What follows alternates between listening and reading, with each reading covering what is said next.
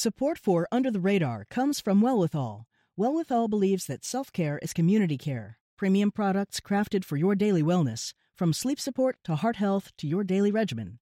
20% of Wellwithal's profits are committed to leading the fight for health equity. They won't stop until it is truly well with all. Under the radar to me means authenticity, not being filtered.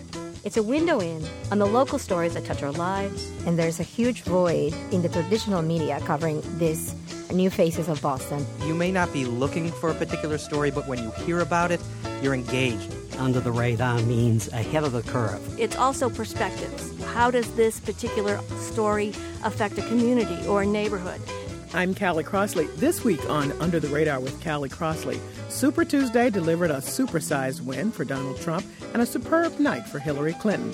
The Mass Politics profs join us to discuss those wins and Mitt Romney on fire and a not-so-respectable Republican debate.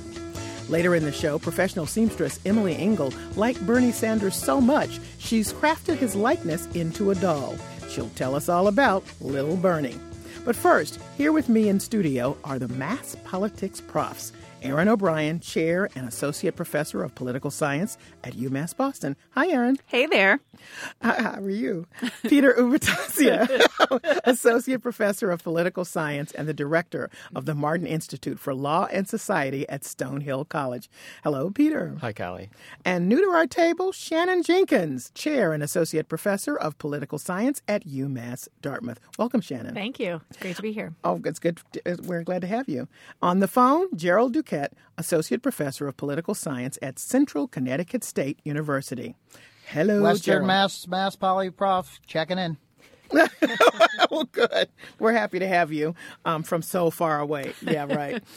Well, I think we have to start with the very recent Republican debate, which let me just set the table this way. So I prepared to watch it, as I'm sure all of you did, and I expected sort of more of the same, but I don't think I expected more of the same. It just devolved, Erin.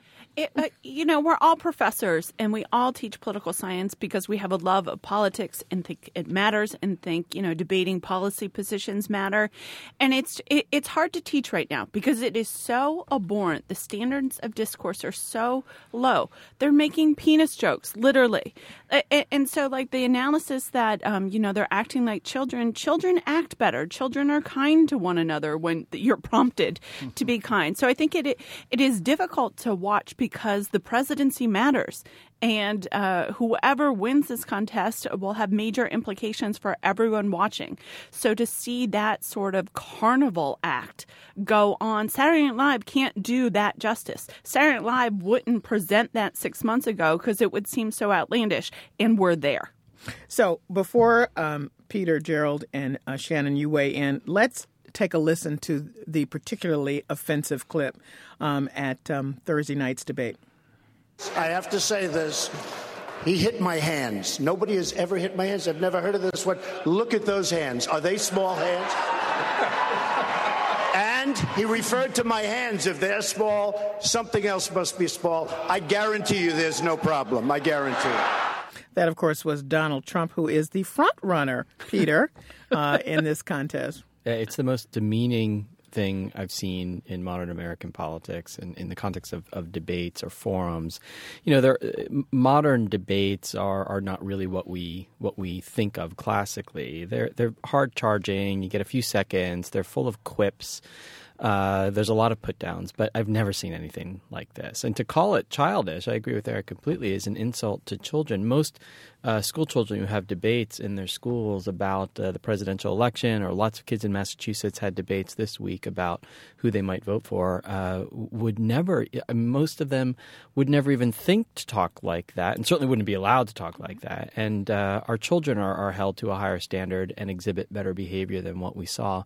And it's depressing, it's upsetting, it's hard to inspire students to get into politics when we all witness that kind of thing. But I also think that it means things many folks, particularly those in Massachusetts, where we are, who have decided to endorse Donald Trump and get behind him, really have some explaining to do, because they are aiding and abetting the most demeaning political campaign in modern American history. Shannon, there were many tweets last night, but one guy tweeted, "My party is committing suicide on national television." Yeah, I was listening to NPR on the way in, and it was listening to people weigh in about can I vote for this person if he becomes the eventual nominee? And I think talking about childish action is a good way to think about it, because having conversations with people who support Trump, you can say, all right, you can justify away this guy's actions, but what if your own child did that? What if your own child made fun of someone with disabilities or made fun of a woman because of her appearance? You'd be mortified. So if you're mortified if your own children do that, how can you accept that? And having conversations with Trump supporters, I've seen when you talk about his behavior, they get defensive. But when you put his behavior in the context of other people, they all of a sudden say, you're right about that. So I think it's an important way to think about that, because we can't justify this, Peter said. But I think, Gerald, I don't know that so many people who support him are justifying it, as that they see it almost as separate, that what they take away from all of this is a guy who's very strong and not afraid to say what he has to say. Did you get that as well as the kind of vulgarity? I think that's absolutely right. I think that his supporters are able to disassociate his behavior because he is playing a game on their behalf, and he is winning the game because he's not playing by the rules. That's the key. You have to keep in mind that everyone repeats this over and over ad nauseum. He plays by his own set of rules. That's part of the attraction, right? It's part of the anti-establishment shtick. So they really, they're willing to forego that. I actually think he's very much a culture class warrior, and that's why he's drawing in sort of an ideologically diverse crew, but not a culturally diverse crew. Well, I'm wondering, because the numbers were smaller on the stage, and so therefore he had more time to speak, that we don't know what the response will be in polls coming up. I'll be interested to find out.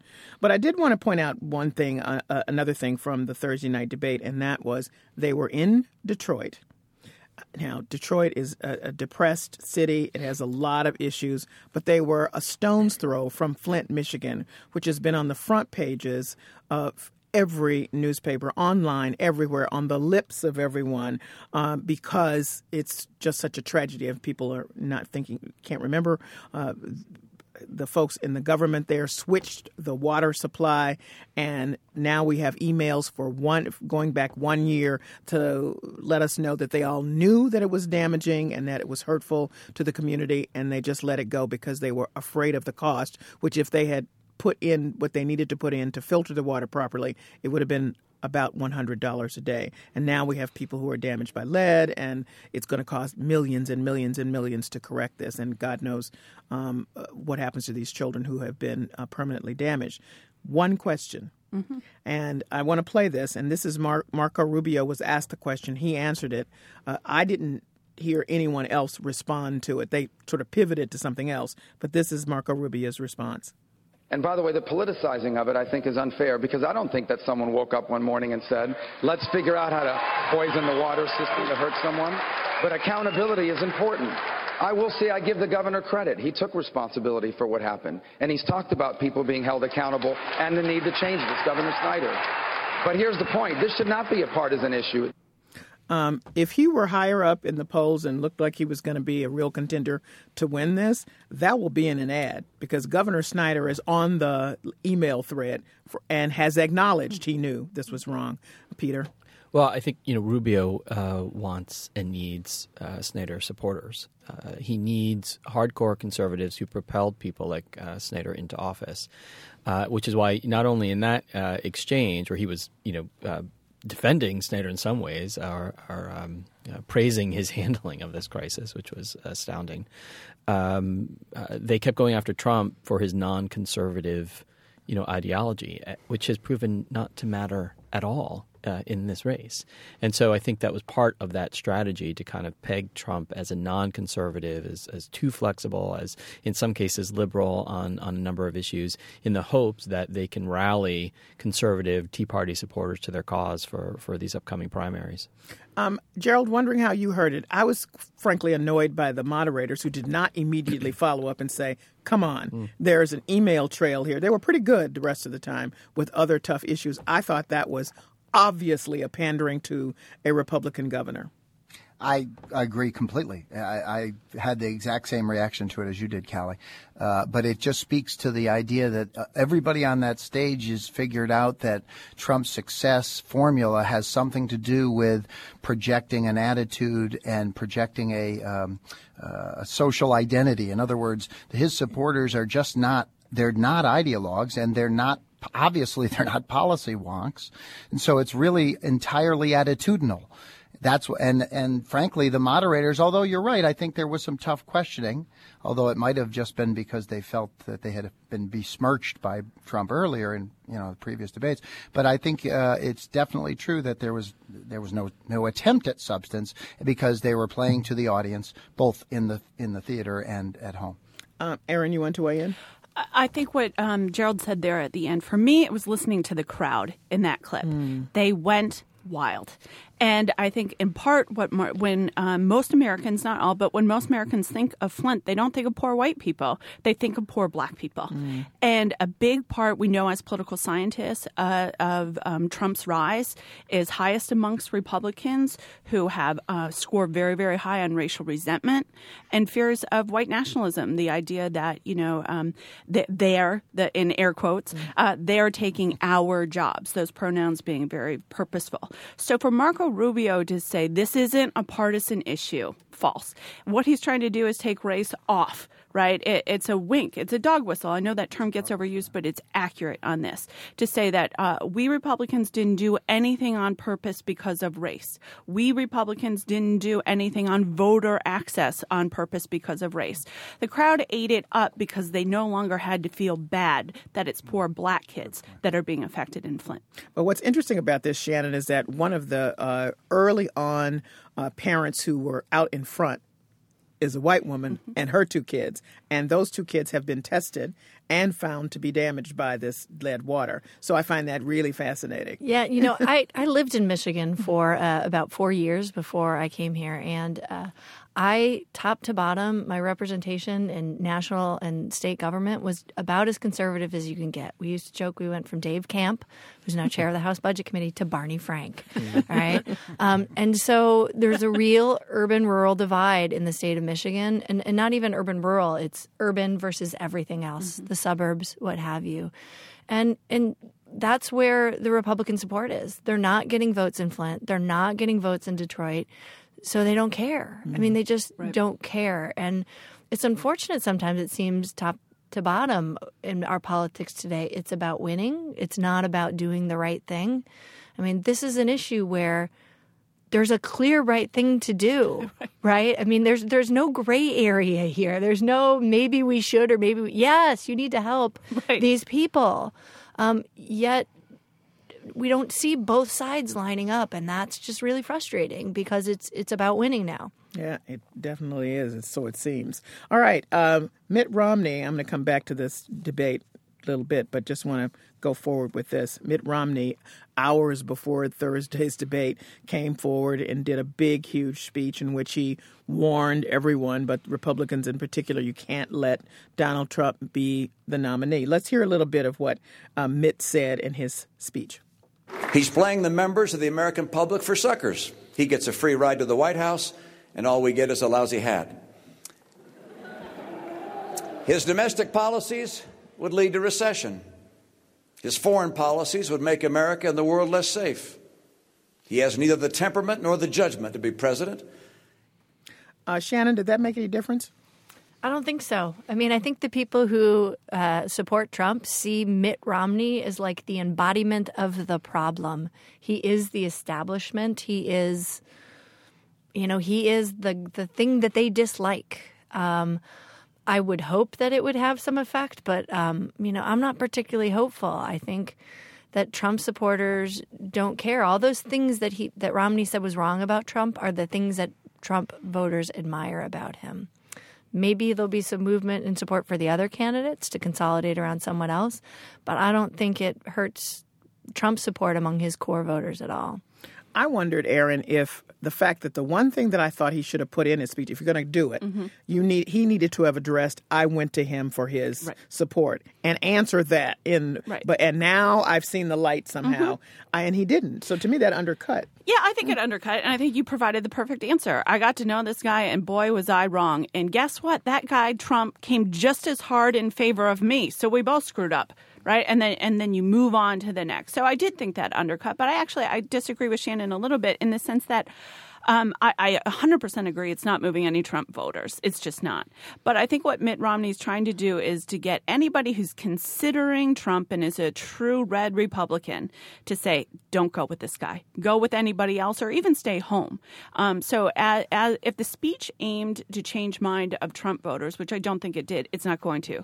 But if it's aimed at, lifelong Republicans who don't want to abandon the party but don't want to see Trump, it's an attempt to coalesce and name all the problems about Trump from a conservative standpoint. And so I thought it was effective in that way. But I think you're right. The fact that he never owned up to that, press conference. And keep in mind, some of the most effective ads that Obama and Axelrod ran against Mitt Romney was with the Trump plane in the background. That's so it's true. sort of fascinating that, something that was so problematic in the general election for Mitt, and now what's his face? Trump is the guy. So it could have been done a little bit better, but I give him high marks for doing it. Kudos for doing it. The Fox crowd and the MSNBC crowd came out pretty hard after him. And so, I would have liked to see it earlier, but I'm glad it happened. Gerald, I think folks are now, if they paid attention to this in the way, because it was so frank. It was very frank, except for this part that we were discussing about his not acknowledging his own, seeking his endorsement. Do you support the guy because looks like he could win and, get to the White House? Or do you just say all my better instincts, as Romney has outlined here, this should not be who's representing us. But if you got somebody who looks like he might win, well, I don't know. I wondered if the Romney conversation actually cut the other way. What do you think? Well, I agree with your analysis on everybody's analysis on this so far. I will say this, though. I agree entirely that his already committed supporters are going to put their fingers in their ears and actually they'll be very pleased to hear that this is actually helping Trump. One of the interesting things about politics today is every voter is also a pundit. In other words, voters actually are looking at politics in a strategic way rather than in how does it affect my interests often. Because obviously, this is a candidate whose actual policies are not actually going to be in the best interest of the folks who are aligning around him, but yet they see him as their team leader. But I will say this about the idea that, it's not going to work, it's not going to work. The key to going against a guy who has very repetitive, very consistent patter like Trump is to have a very clear and consistent message against him every day. In other words, if a prominent Republican did the same thing as Mitt did every day for the next 2 weeks, I am quite confident that would have a negative effect on Trump's progress, because he relies on his ability to respond, right? But if you do the same, you ignore his response and do it again, just like he does. And so it's about consistent, repetitive, and in this case, clear indictment. That's my guest, Gerald Duquette. He's associate professor at Central Connecticut State University. Well, I asked that question, Peter, because of what happened at the end of Thursday night's debate. So let me go back to that, and let's just take a listen to this question and answer. Yes or no? I'll support Donald if he's the Republican nominee, and let me tell you why. Because the Democrats have two people left in the race. One of them is a socialist. Yes, because I gave my word that I would, and what I have endeavored to do every day in the Senate is do what I said I would do. If he ends up as the nominee, sometimes he makes it a little bit hard, but, I will support whoever is the Republican nominee for president. So that's Marco Rubio, Ted Cruz, and John Kasich saying after they've, tried to eat him up alive all through the whole debate, yes, I'll support if he's the nominee. Sure. I'm particularly taken with what Kasich said at the end there. Sometimes he makes it a little bit hard. And you compare that with what Romney has said about him. He doesn't make it a little bit hard. He should, for any real conservative Republican who cares about his or her party and the country, should make it impossible to imagine that you could endorse a man of Trump's character. And I think the whole argument that they made collapses. Now, in fairness to many politicians, it is such an unfair – now, in this instance, I'm going to make an exception. It is normally such an unfair question. You're on stage with all of your opponents, and you say, will you agree to endorse the nominee? Of course I will. I believe I will be the nominee. Well, what if Erin's the nominee? Will you endorse her? Yes, I will endorse her if she's the nominee. I still believe I will be the – I think it's such a silly question in many ways. Right. But Trump has demonstrated that he is so vile. He's noxious, he's racist, he's misogynistic, he insults, it's a temper tantrum all the time. That I do think at some point, like Romney, you have to draw a line and say that's just not a place we're willing to go.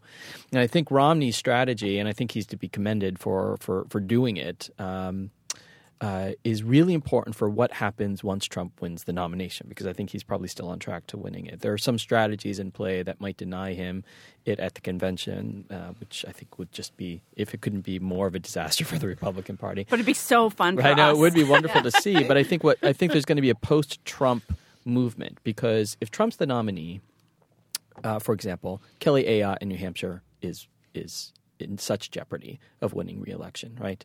So there's got to be a movement within the party to help save some of these other folks. And so it's fascinating to me because I'm not aware of any other nominee from a political party who would be so frank in their opposition to his party's presumptive nominee as Mitt Romney was.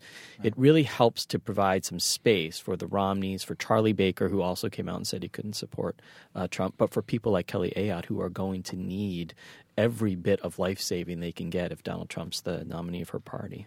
That's my guest, Peter Ubertasio, associate professor at Stonehill College, one of the mass politics profs who are gathered around the table to debrief, deconstruct all that's going on in politics these days. Erin, you wrote a note while Peter was speaking. I was just, to answer, I agree with Peter that it's a bit unfair to ask that question, but it's also, as he said, this guy so exceeds the norms.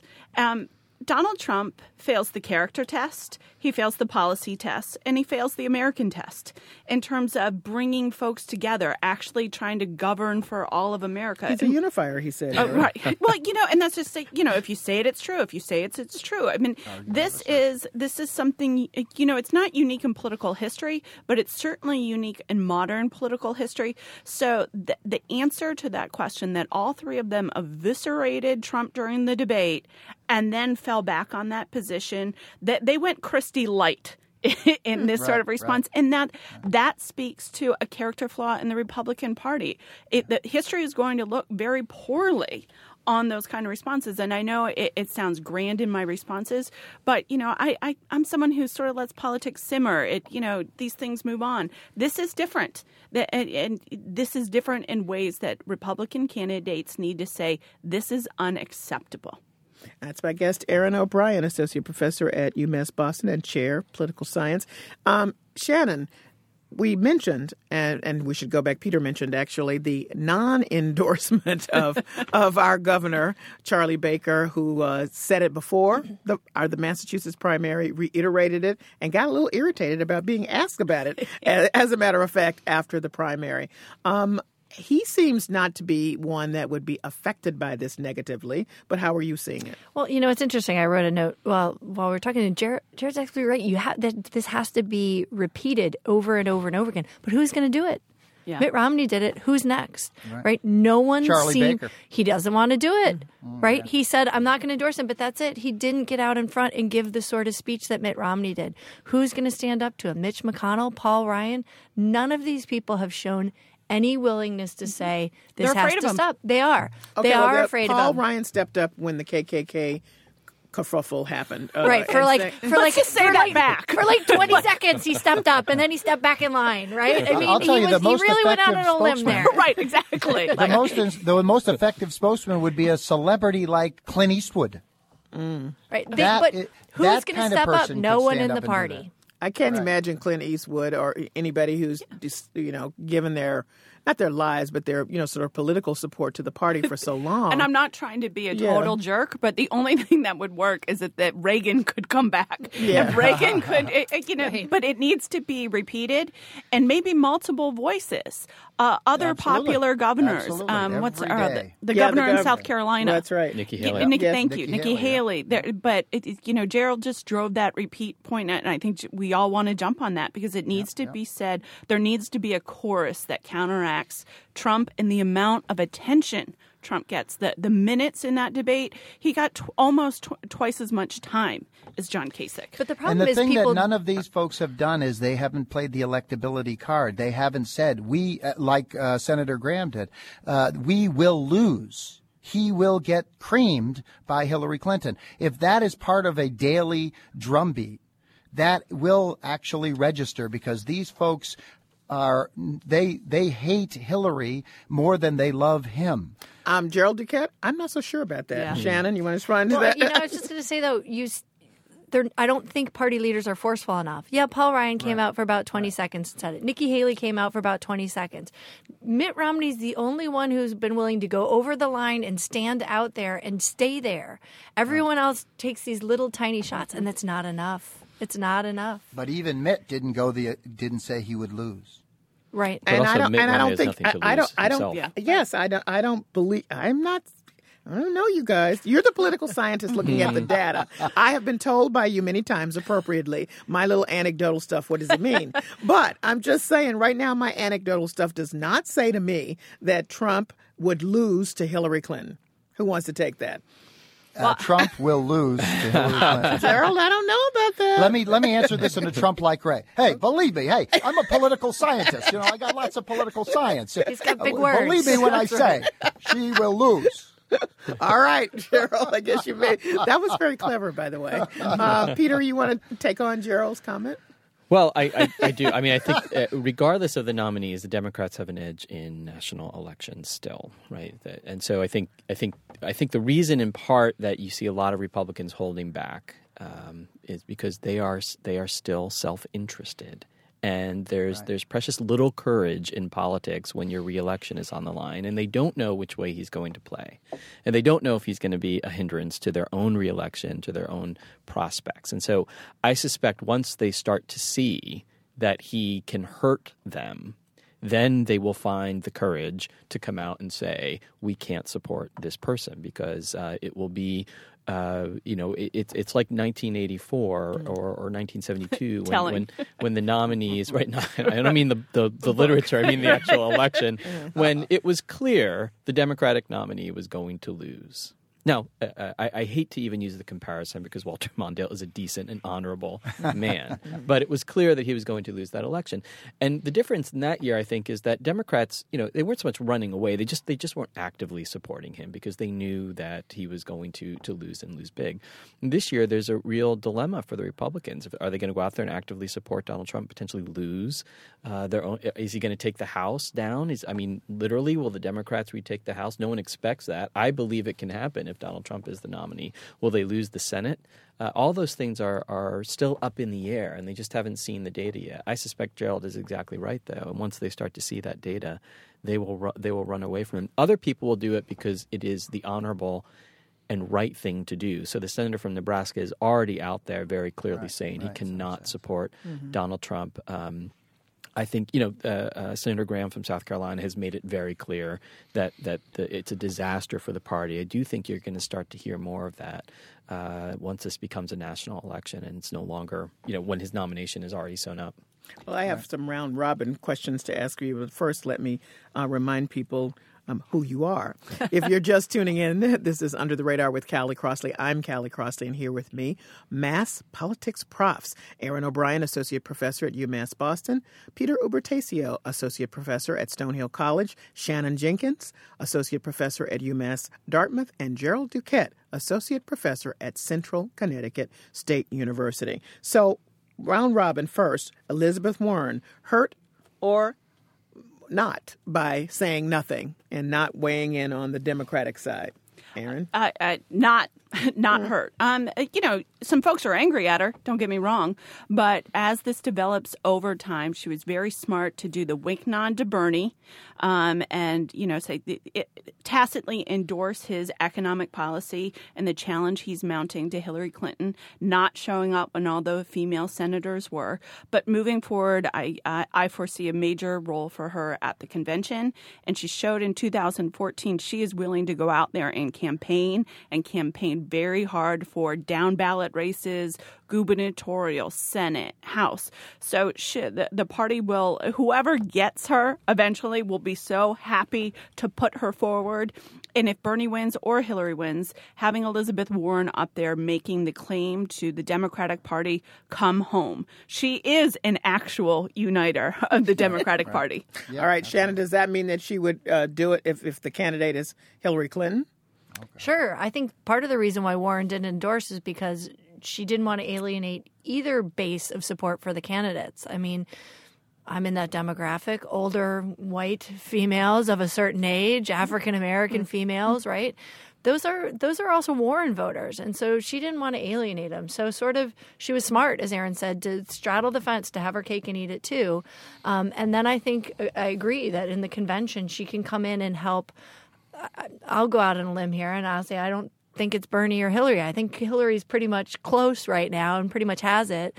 And so I think that allows Elizabeth Warren to come in and to bring the Sanders folk back into the fold. And that's going to be her role, I think, come convention time. Gerald, do you worry that Bernie wouldn't get on board, or do you expect him to? I have no doubt that Bernie will get on board. He's been fairly clear along the way. But the reason why she hasn't endorsed is because, as my colleagues have said, it would not have made any sense for her. But it's also important to note that while she is sympathetic with Senator Sanders' agenda and even his policy suggestions, she is not a party crasher. She is someone who actually wants to advance the Democratic Party. She would never have endorsed him. The only person who hasn't ever had a chance for her endorsement is Hillary Clinton, and obviously there's no need to do that. And so, in fact, she will step in when it is mathematically settled, and she will bring those folks that really are upset and they really wanted Bernie, she'll bring them back.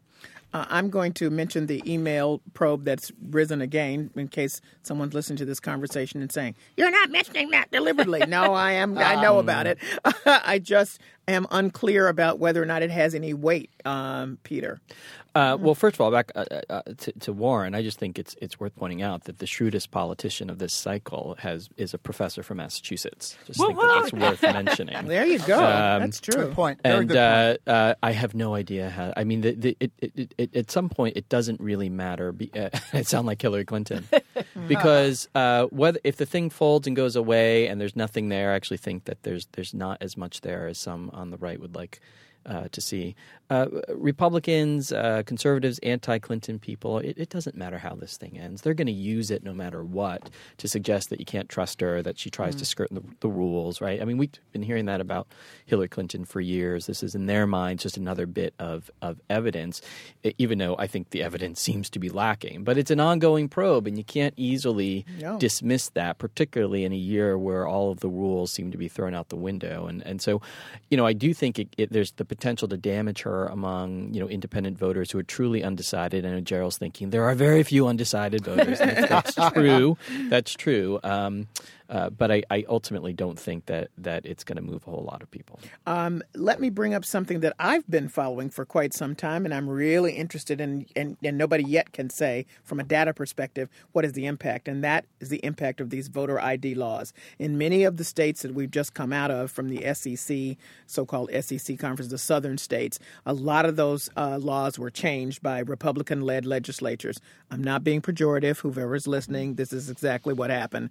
And now we're going into some other states where it's really confusing. North Carolina has been in court in and out, Michigan in and out around these laws. What is the impact of really diminishing the vote? Because the little data that they do have already suggests that it's depressed the vote, Aaron. Mm-hmm. And there's new research out. Zoltan Hajnal, I might be pronouncing his last name wrong, is at UCSD, and he's published really definitive, defining work in the field. We know in political science what's driving restrictive voter access legislation. Myself and Keith Bentel have published that work. But what Zoltan and his team does is incredibly, they bring it down to the individual level, and they show where this stuff passes, it is depleting turnout amongst minorities. It's not a debate. It's not, I feel that you talk about data, that's what the data is showing. And what in this cycle, it's going to have even more of an impact because it's the first time. You know, it's confusing to register to vote and stay registered anyway. But now there's been changes to the law. There's been all these court cases. You know, so if you're an average voter who's not a political animal, it's incredibly confusing. And so we know in states that pass this stuff, it's going to disproportionately affect Democratic voters, and those voters are disproportionately of color. That's what's going to happen. And then on the other side, you've got Trump bringing in a lot of new people. His number, it is undeniably true that turnout is higher. So, you know, when you counterbalance those two on a scale, many of us worry about whether true preferences of the electorate will be reflected at the ballot box. And I just leave folks with this. In Texas, a student was turned away. You all know this, for not having the right ID. But if she had had a gun ID, she could have voted because you can use your gun ID in Texas, but not your student ID. So moving on, I just want to do a round robin with each of you and tell us what we should be paying attention to as we head into some other primaries and look and see what happens on both sides, I guess, but particularly on the Trump side. If folks are going to be not saying anything else, if Mitt is the last one to say something publicly about Donald Trump. So, Gerald, let me start with you. So what should we be paying attention to in these next few weeks, which seem chock full of primaries and caucuses? The most interesting thing that I'm hearing in the media and by others is the difference between open and closed primaries going forward. Will he? Obviously, we know that Cruz was able to win closed primaries. There's a sense that he will be a better candidate in closed primaries, and that makes perfect sense because if Trump is bringing in others, independents or even Democrats, they're not. That's not the crowd that's going to be as able to vote in them. So I think that it'll be interesting to see if that theory is right. Will his support diminish in closed primaries? It's not entirely different than the other side where Hillary Clinton has a huge advantage in a closed primary. Hillary Clinton benefits when it's Democrats at the polls just as much as, or more probably, than non-Trump candidates, or Cruz will benefit from only Republicans. Okay. I'm going to have to make yours short. I'm going to ask you to make yours shorter, but Shannon, what should we be looking for? I'll take the other side of the aisle, the Democratic side of the aisle, and I think the Democrats have to be concerned that turnout is down in the primary. Sanders is supposedly generating this whole movement that's bringing people in. It's not. And to the extent there are restrictive voter registration laws, there are other things that may suppress Democratic turnout. This is a puzzle that the Democrats need to think about and fix come November. All right. Peter? I have a laser-like focus on the delegate count, particularly on the Republican side. We're moving into winner-take-all primaries, and so it no longer matters if you come in a close second. You have to win, and if Rubio can win in Florida, if Kasich can win in Ohio, then there is an excellent chance that you end up with a person who can't get a majority of the delegates. If they lose, however, to Trump, then I think by March 16th, this is over. Wow. Erin. Two things. One, I think an open question as to the turnout points two of my colleagues made. Is this a realignment of the Republican Party? Is the Republican Party going to look fundamentally different in terms of who their base is moving forward? And secondly, I think it's still an open question whether the Bernie folks, if it is Hillary, actually coalesce around her. They're not going to go vote for Trump, that's for sure. But whether they choose to stay home, given a lot of the vitriol that is going on, not between Bernie and Hillary so much, but certainly amongst their supporters, I think that's an open question that all feeds back into that turnout loop. All right. Thank you all so much for joining me. Thank you. Thanks for having us. Thanks for having us. You have just heard from the Mass Politics Profs, Erin O'Brien, Chair and Associate Professor of Political Science at UMass Boston, Peter Ubertasio, Associate Professor of Political Science and the Director of the Martin Institute for Law and Society at Stonehill College. Shannon Jenkins is the Chair and Associate Professor of Political Science at UMass Dartmouth. And on the phone today, Gerald Duquette, Associate Professor of Political Science at Central Connecticut State University. Well, millions of Americans are sold on Bernie Sanders, but one Bernie Sanders doll is sold out. That story next on Under the Radar with Callie Crossley. I'm Callie Crossley.